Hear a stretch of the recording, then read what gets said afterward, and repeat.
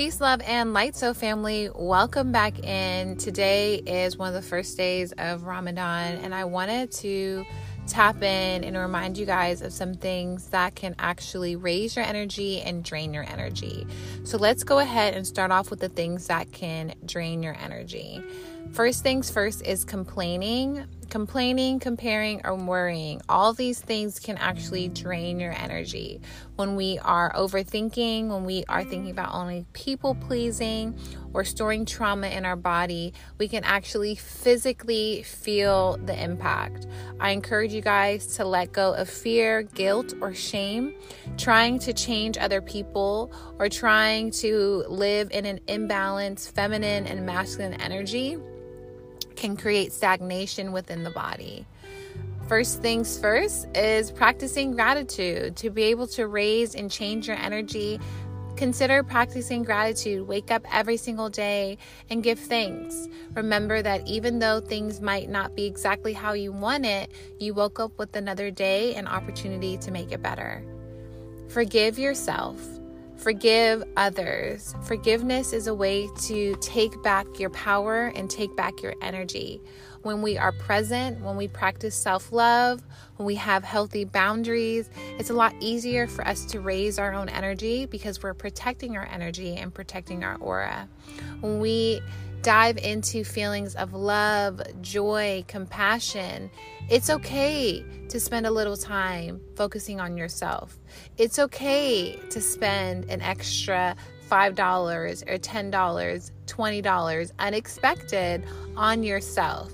Maybe you wanted to come to Simply Wholesome and get your favorite smoothie or patty. Maybe you wanted to get your favorite treat, or you just wanted to stop and soak in some of the sunshine and some of the love and energy around you. It is great to be able to consider to love and practice self-love to regain your energy.